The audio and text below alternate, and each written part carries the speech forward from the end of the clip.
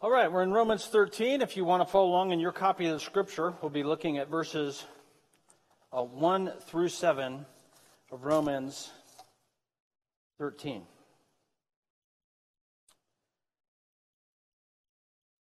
I should say this. I shouldn't say it, so now I have to, because now you're interested. I was born and raised in Southern Oregon. I don't know if you know that or not. I grew up in Medford, went to graduate North Medford High School, actually attended this church as a young person, and grew up in Southern Oregon. I know full well, fellow Southern Oregonians, that if we had a State of Jefferson translation of the New Testament, it would not include Romans 13. I mean, I know this, but it is well attested to, and it belongs in your Bible. And so this morning we're going to dive in, and I will find out at the end of the service if I'm still gainfully employed. Here we go. Romans is about the gospel. Romans is about the gospel, and it is about forgiveness from rebellion. The Bible tells us in Romans chapter 1, mankind is marked in his fallen state by rebellion, and the way in which our rebellion is handled is Jesus died on the cross, and we receive forgiveness for our rebellion when we trust that Jesus, crucified, raised from the dead, is our hope for reconciliation. And the book of Romans tells us whether you consider yourself religious or you don't consider yourself very religious, all humans need forgiveness for their rebellion. And Romans chapter 1 through chapter 11 is really explaining to us in excruciating detail what it means to be forgiven of our rebellion through the gospel of Jesus Christ. And then in Romans 12, the Bible talks about what does it look like to be transformed? What does transformed living look like for the Christ follower, the one who has received forgiveness? What does it mean in the various facets of our life to be like Jesus? In Romans chapter 12, we've covered a number of things that we might have expected that transformed living looks like. We would expect it to tell us that it's worshipful in Romans 12.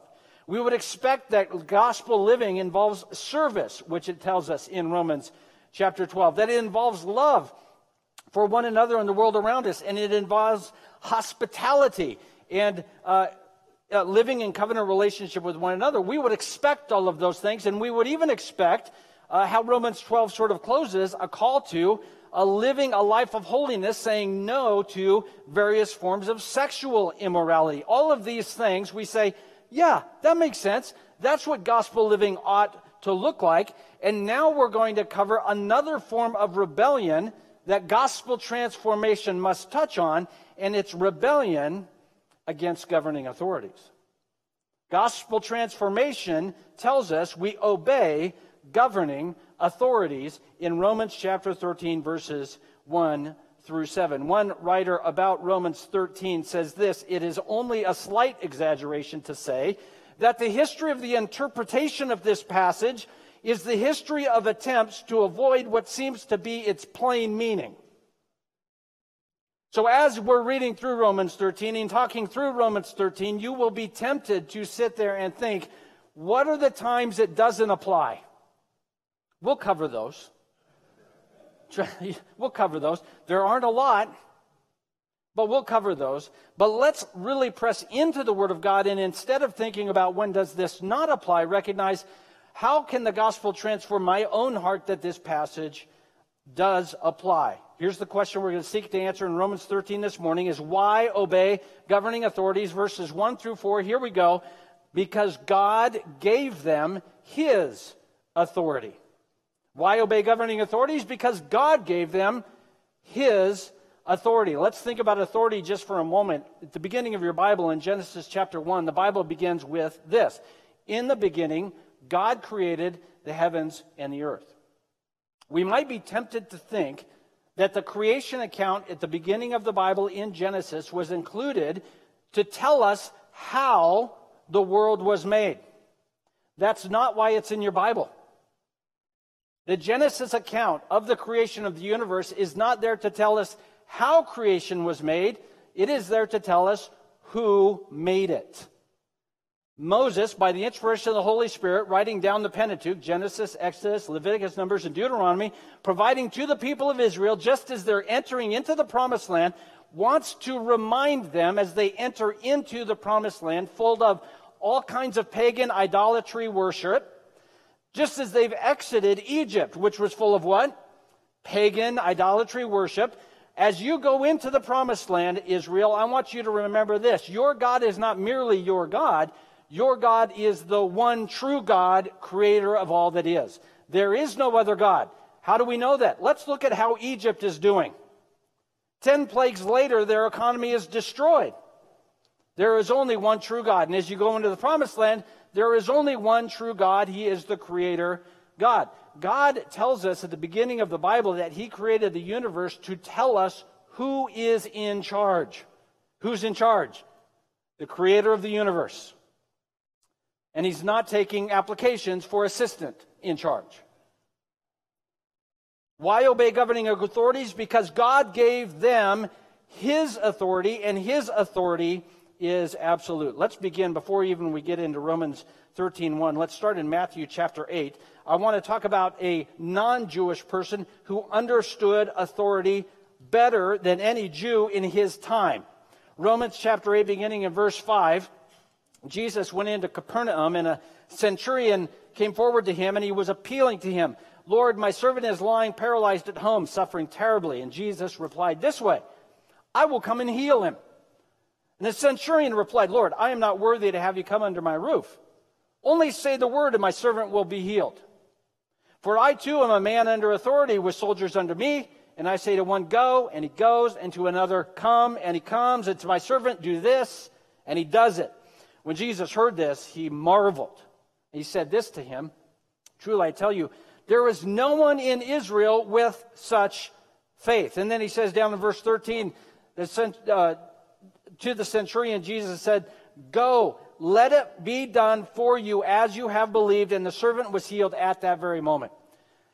The centurion, as an officer in the Roman military, understood authority. And in Rome, all authority resided in the emperor.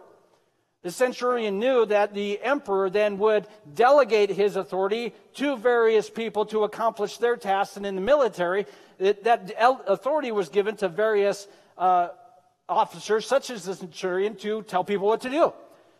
And this centurion understood that the people under him, he told them what to do, and they did it. He also understood there were people above him that would tell the centurion what to do, and he would do it. And he took this knowledge of authority and applied it to Jesus. And he said, I know who has all authority. God does. And in fact, God has all authority even over healing people. Since God has all authority over healing people, and since Jesus is clearly acting in God's authority, therefore, Jesus has authority to heal people. And what did Jesus say about this centurion? You're absolutely right. That's exactly how it works, Jesus said. I am operating with God's authority, and since I'm operating with his authority, your servant is healed.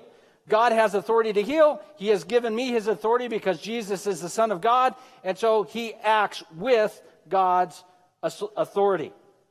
What we need to understand then in Romans 13 is the governing authorities, according to the Scripture, operate with God's authority.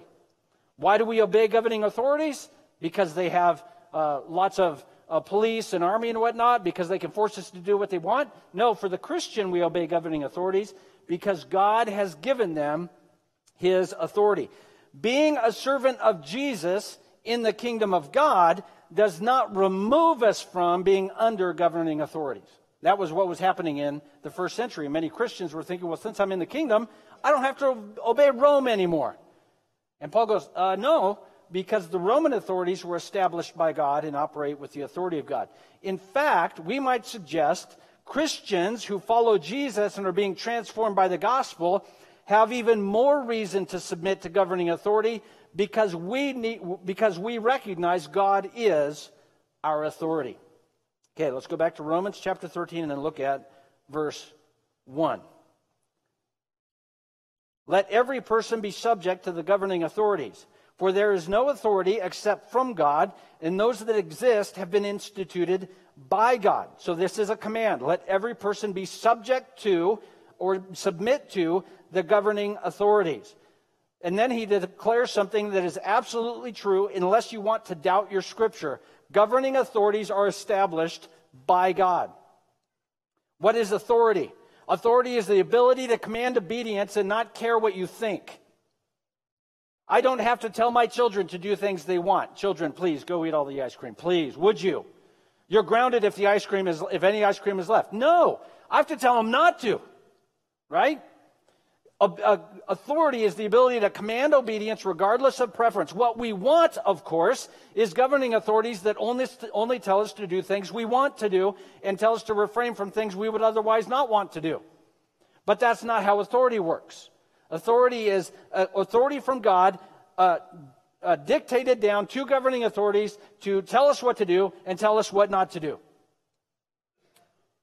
And you say, well, I know a governing authority or two or three or 1,000 that don't seem to do things the way God wants them to. Anybody know any governing authorities like this?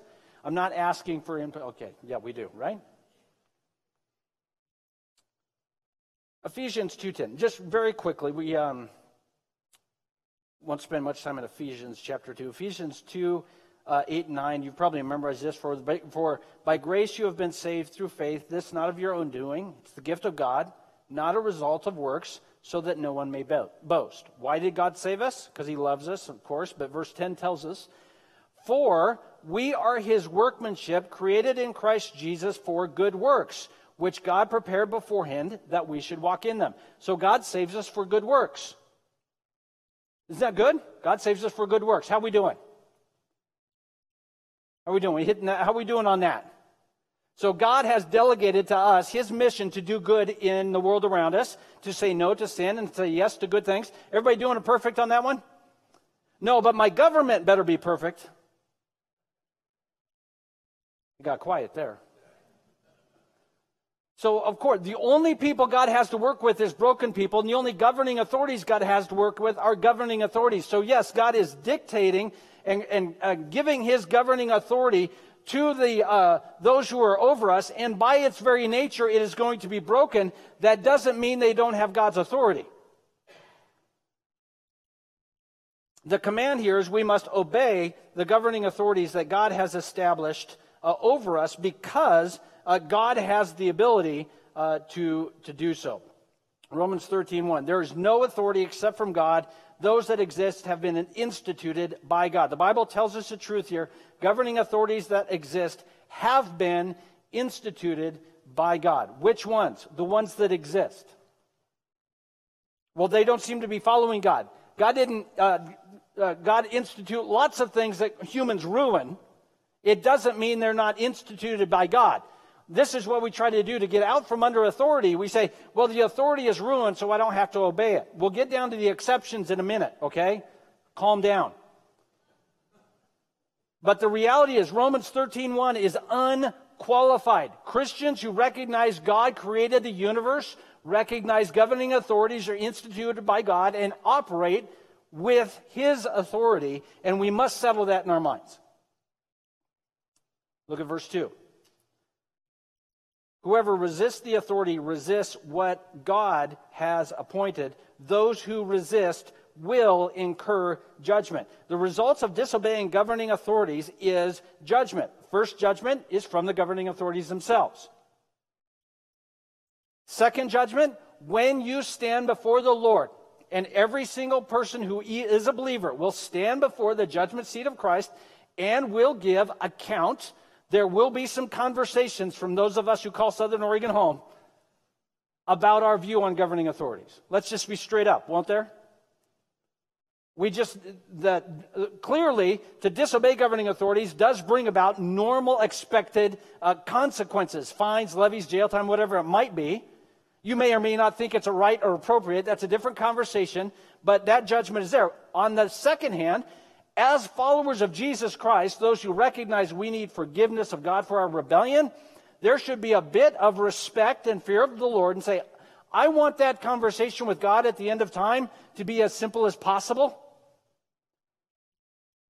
And there will be a time where we stand before the Lord and give an account for how we respected or recognized his authority as it is expressed in governing authorities. Look at verses 3 and 4. Verses 3 and 4, we shift just a little bit. I want to recognize that this language is what we would call proverbial. It's kind of a proverb, meaning we're about to read something that is supposed to be true, but is not always. For rulers are not a terror to good conduct, but to bad. Would you have no fear from the one who is in authority? Then do what is good, and you will receive his approval. For he is God's servant for your good, but if you do wrong, be afraid. For he does not bear the sword in vain, for he is the servant of God, an avenger who carries out God's wrath on the wrongdoer. So the intention of God in granting his authority to governing authorities is they would provide negative motivation for evildoing. That you would say, I don't want to do what's wrong because I will incur punishment. And positive motivation for doing what's right. That if someone does what's right, they will be rewarded. This certainly is the reason why God establishes governing authorities. This is certainly not always the case, is it? There are certainly governments, if you can spend 5 minutes on Wikipedia looking up governments, you will find governing authorities that punished those who were doing good and rewarded those who were doing evil. So the intention here, though, of God's establishing governing authorities is to motivate good moral conduct. The intention of governing authorities as delegated by God is to motivate good moral conduct. This is God using his authority in governing authorities to motivate people to do what is right and to punish those who do what is wrong. Why is this important for us? We need to make a little bit of a distinction about how many of us view governance from a civics standpoint versus what the Bible is teaching us here.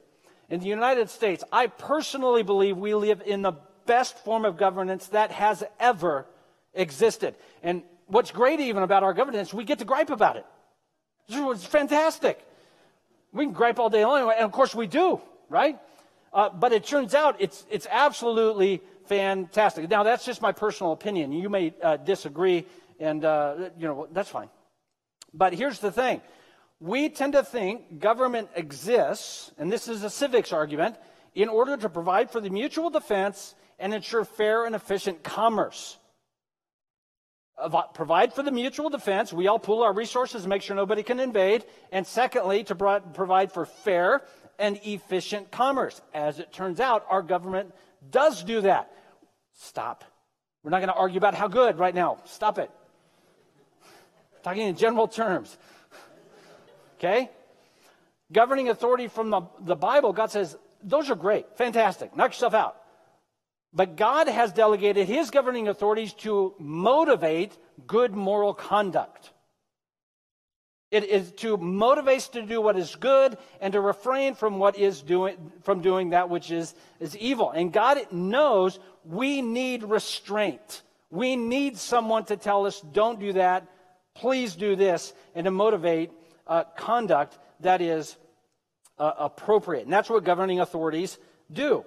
And of course, you and I can disagree about whether or not they should be regulating one particular form of conduct or another. That's not the point. God has given his authority to the governing authorities in order to motivate good moral conduct. Now, I want to give some exceptions here before I lose the whole group.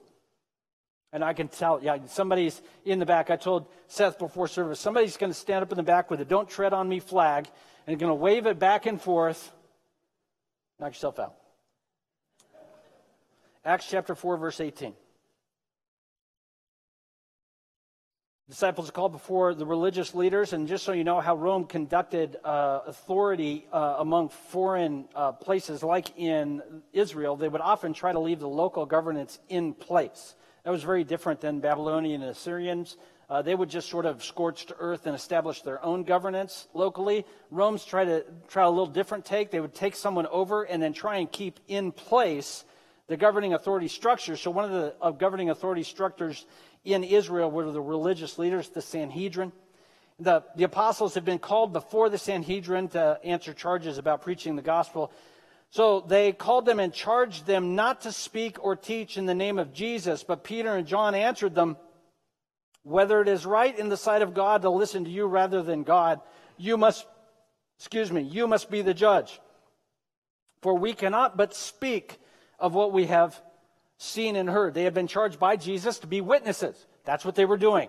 God himself had given them authority to be witnesses, and the governing authorities were telling them to not be witnesses. And the apostles say, well, you judge whether it's right or wrong to listen to you or God. They pick up the same thing over in Acts chapter 5, verse 28. They're called back in again because they just wouldn't stop. The high priest questioned them, and he said this, we strictly charged you not to teach in this name, yet here you are, you've filled Jerusalem with your teaching. You intend to bring this man's blood upon us. Peter and the apostles answered, we must obey God rather than men. The God of our fathers raised Jesus, whom you killed by hanging him on a tree. God exalted him at his right hand as leader and savior to give repentance to Israel and forgiveness of sins. We have witnessed these things, and so we're going to obey them. So what's happening here is the governing authorities have given explicit instructions that contravene explicit instructions from God himself. And what the apostles have done is not step out from under authority. They are merely obeying the highest authority. We must understand they are not stepping out from authority. If the Sanhedrin were telling them to do something that was consistent with God's ways or didn't contravene God's ways, they would still be under the Sanhedrin's authority. But here we have a lower authority contradicting a higher authority, and the apostles say, no, we have to obey the highest authority.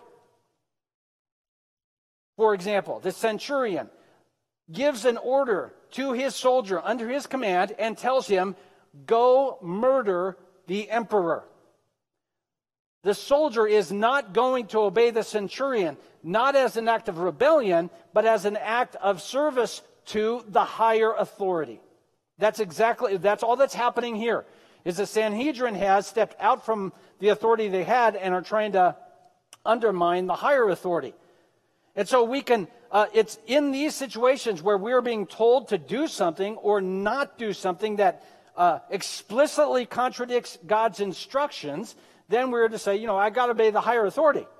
I'm being told to do this or not do this, so therefore I have to obey the higher authority. But what about when the government is immoral? You certainly don't have to obey an immoral government, right? You know that's a trick question, don't you? John chapter 19.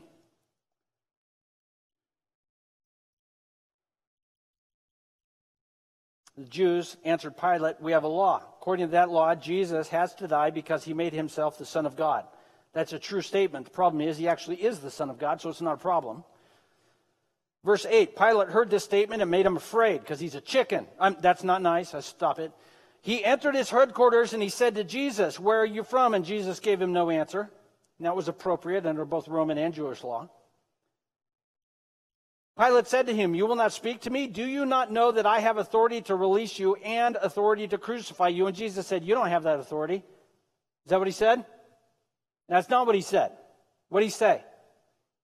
You would have no authority, meaning you in fact do have authority to do that. Jesus agreed with Pilate that he does in fact have the authority to release him or crucify him. You wouldn't have authority unless it had been given to you from above. So here's Pilate deciding to murder an innocent man and release a murderer. Is that an immoral governance? That's by definition immoral, and Jesus still recognizes he has been given authority. Isn't that disturbing? What should Pilate have done? Of course, morally, he should have repented and believed and asked Jesus, how are we going to get this crucifixion done without me killing you? Because Jesus had to die on the cross. That wasn't Pilate's thing. So here you have Jesus acknowledging that the Roman governance, even in Pilate, was authority granted from God. And Jesus is saying, listen, you do your thing. You have your authority. And Pilate did his thing. So just because a government expresses itself in immoral ways does not automatically give us an out to say, I don't have to listen to you anymore. The exceptions are when the governing authorities tell us explicitly, don't do this that the Bible says to do, or you must do this when the Bible says not to do it. Why obey governing authorities? Because God gave them his authority. Here's the thing I want us to think about.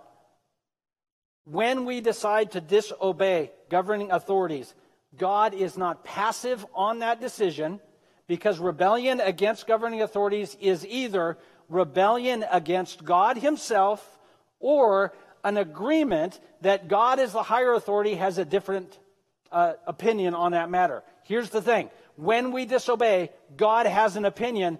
Make sure you and God agree. How do I know that? These aren't easy things nowadays, is it? But make sure you and God have the same opinion. He's not passive. He's not like, do what you want. God does not willy-nilly disperse his authority. He anticipates, as creator of the universe, that his authority will be obeyed.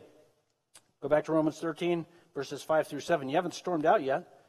We're not done yet.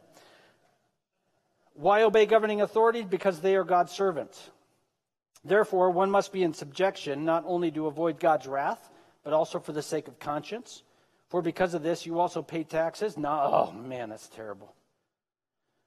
For authority, I'm trying here. I'm struggling. I'm with you. I don't want to pay taxes. Do you? Who wants to pay taxes? Well, I guess you guys are. Sounds like you guys are excited about taxes. You can pay mine. If you're excited about taxes, I'll send you my bill. For because of this, you also pay taxes. For authorities are ministers of God, servants of God, attending to this very thing. Pay what is owed to them. Taxes to whom taxes are owed. Revenue to whom revenue is owed. Respect to whom respect is owed. Honor to whom honor is owed. I want to go and show you an example of somebody who disregarded God's servant and got his comeuppance. Luke chapter 1, beginning in verse 5, we read the story about Zechariah and his and his wife. They're very old. They have not had children. He is a priest. He goes into the temple because he got chosen to burn the incense during the time of prayer. When he got in to burn the incense, there appeared to him, this is verse 11 of Luke 1. I know it's not Christmas, but still. There appeared to him an angel of the Lord standing at the right side of the altar of incense. And Zechariah was troubled when he saw him, and fear fell upon him. Why? Because he's smart. The angel said, "Don't be afraid, Zechariah. Your prayers have been heard. Your wife Elizabeth will bear you a son, and you shall call his name John. You will have joy and gladness, and many will rejoice at his birth, for he will be great before the Lord. He must not drink wine or strong drink, and he'll be filled with the Holy Spirit, even from the mother's womb. And he'll turn many to the Lord." Yay, right? Zechariah said to him, verse 18, "How shall I know this? For I am old. My wife is advanced in years." That's a polite way of saying, I'm old. My wife, she's just advanced in years. Sounds like she's really good at years. She's advanced. She's varsity at being old. Gabriel, all of a sudden, and I think we have to imagine this a little bit, but the way the text reads, you have to get it that his countenance would have changed here. Up to this point, yay, you're going to have a baby, yay. And then Zechariah, old, advanced in age. And Gabriel all of a sudden he would have got that look a parent gets when they're about to tell their kid to come correct. I am Gabriel. I stand in the presence of God. I was sent to speak to you and bring you this good news.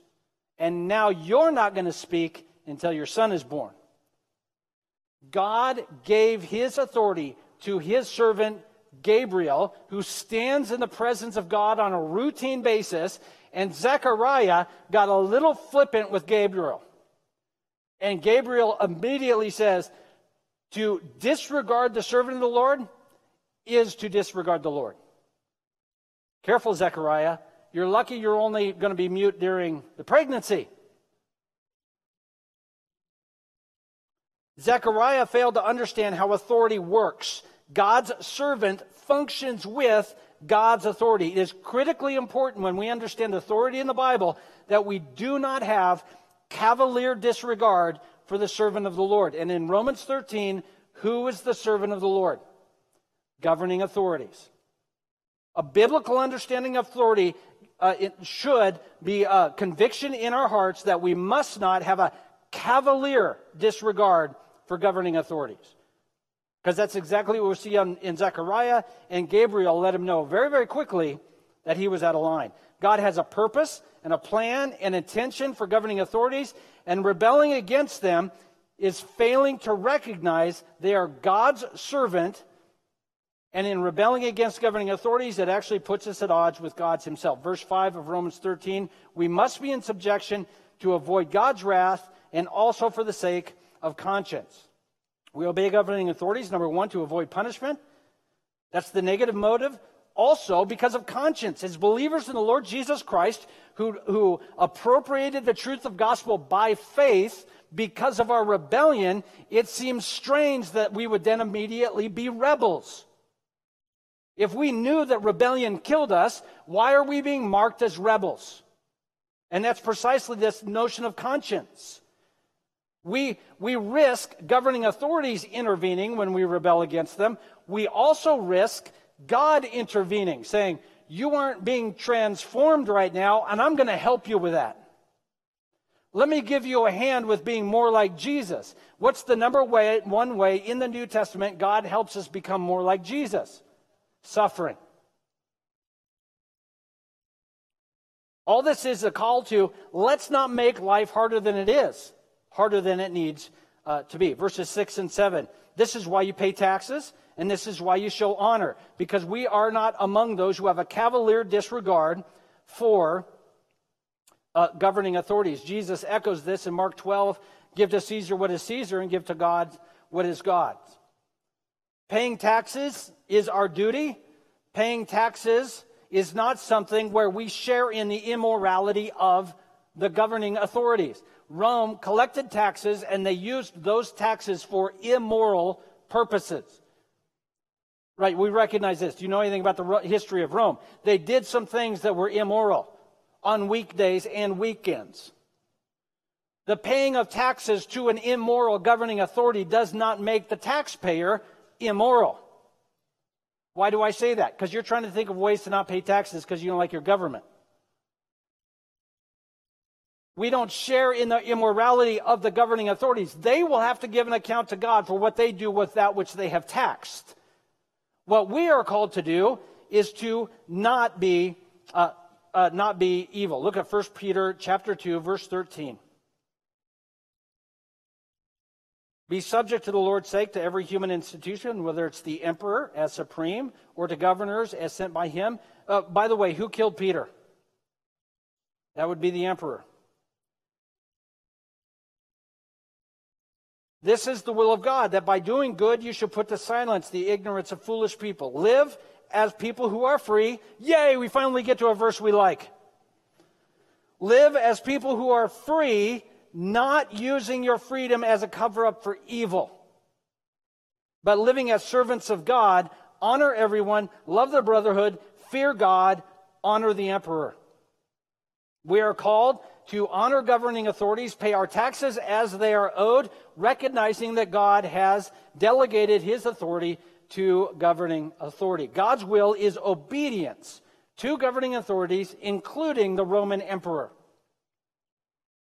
We are free, yes, but we are not given freedom in Christ to do evil. That is, rebel against God's delegated authority.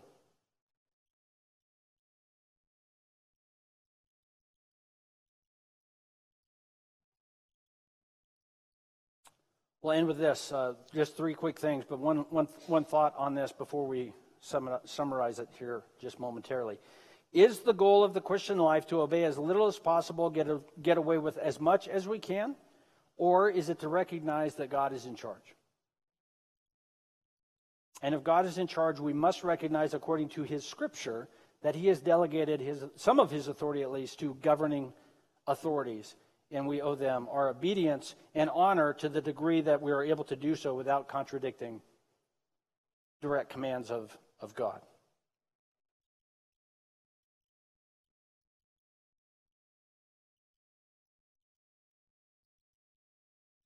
Okay, three quick things. Are you ready? On the fence on this, it seems like, boy, what is this, early service? I have three observations, beginning with the simplest, moving to the most complex, beginning with things you will agree with, moving to things you will vehemently disagree with. Here we go. Number one, breaking the law is a violation of God's holiness. End of story. Breaking the law is a violation of God's holiness. Lying, cheating on your taxes, skirting business laws, skirting human resources reporting, failing to follow building codes to reduce costs. That doesn't apply to me. Whatever you might be doing to avoid this, that, or the other regulation because you don't like it, you don't agree with it. I didn't vote for that guy. Breaking the law is a violation of God's holiness, and you will give account for your choices in regard to human regulations when you stand before the Lord. Just because you're getting away with it doesn't mean you're getting away with it.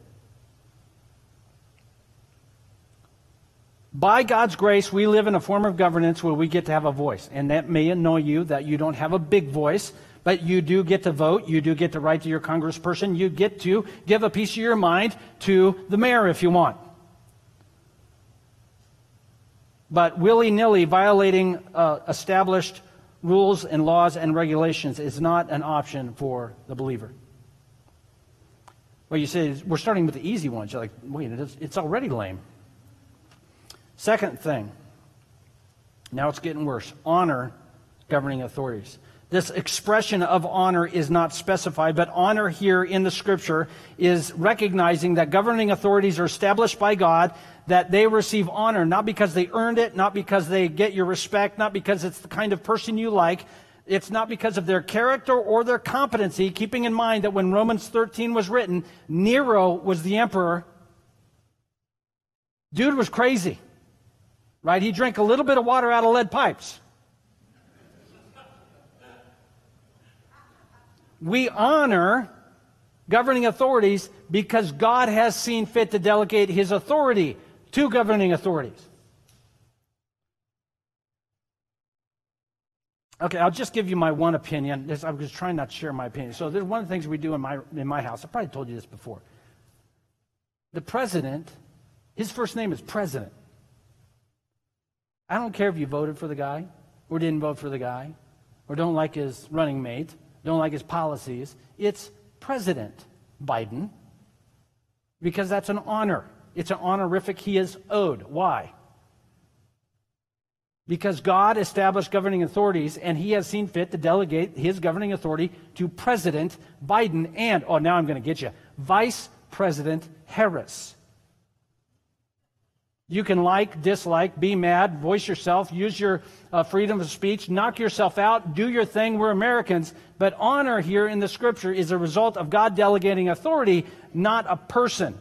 Think of your last Facebook post that you shared or wrote about Governor Brown. Did it honor the governor? Yeah, I'm just throwing out things to chew on. He said, don't be mad at me. I didn't write Romans 13. I told you, if I had a stated Jefferson version of the Bible, it wouldn't be in there. But it is. We're going to have to deal with it. Because one day, we're going to have to stand before the Lord and He's going to say, I saw that post. Oh, I didn't know you're on Facebook, God.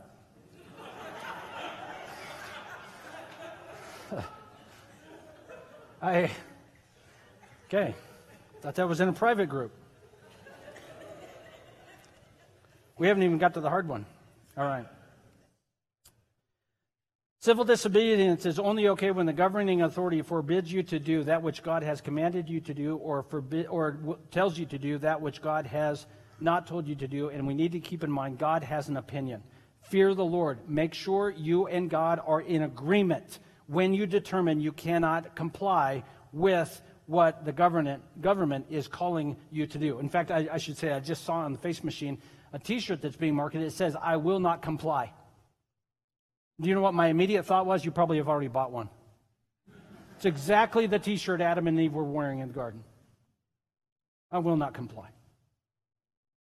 Now, there is an appropriate place for us as believers to say, you know what, I have to obey the higher governing authority, which is God in this case. When this authority is sideways of God's authority, you know what, I'm going to still submit to authority, but this lower authority has gotten sideways of God's authority. But the notion of being characterized by I will not comply is not Christian. The believer's ethic is because I have been saved by grace, I will submit to authority, If the only time I can kick the government to the side is when they're sideways of God's authority. Does that make sense? All right, you can still return your t-shirt. Make sure your arguments about civics and your arguments from the Bible are kept in their lane. Let me give you one quick example. Because you are a Christian and like driving fast, when you are getting tickets, you are not being persecuted for your religion.